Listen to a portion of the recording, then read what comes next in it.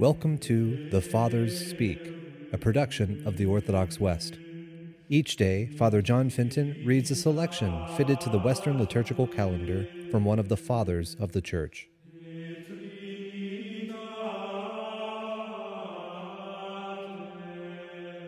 As we are within the octave of the Epiphany, it is good for us to listen to a portion of a sermon by our Father among the Saints, Peter Chrysologus.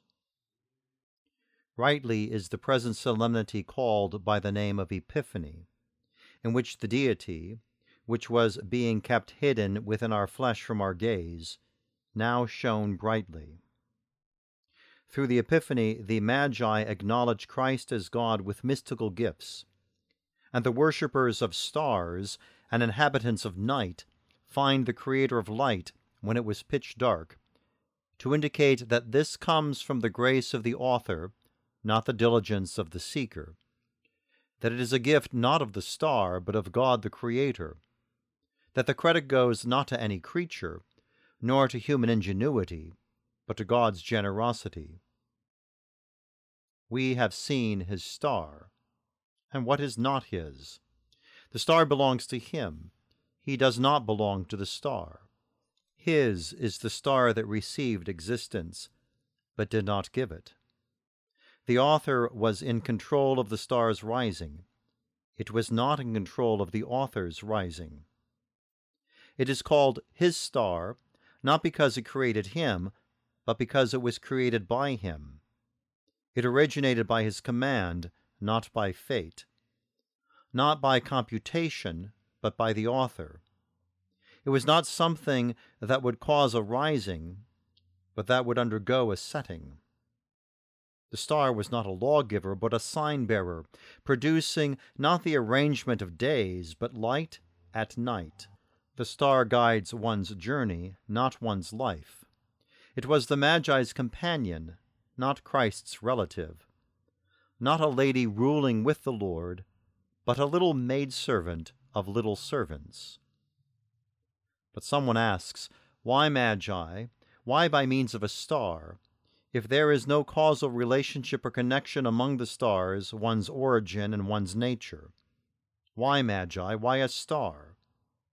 It is so that through Christ, the very material of error would thus become the occasion of salvation, just as through Christ, the cause of death might become the cause of life. It is the singular characteristic of strength to throw the enemy into confusion by means of his own sword.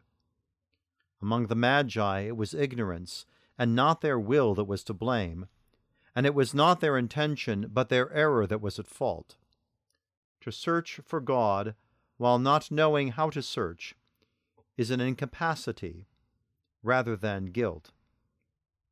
Therefore it was merciful that God both granted that he be found by those who were searching, and placed the blame on the error. And so Paul, by a similar kind of consideration, was made a preacher out of being a persecutor, because through his zeal for the law he was attacking the law, and in his love for God he was sinning against God.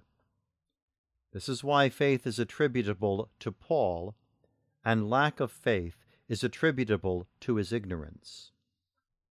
But the listener says in addition, granted that the star shows the way to the Magi in their search not of its own accord, but at God's bidding.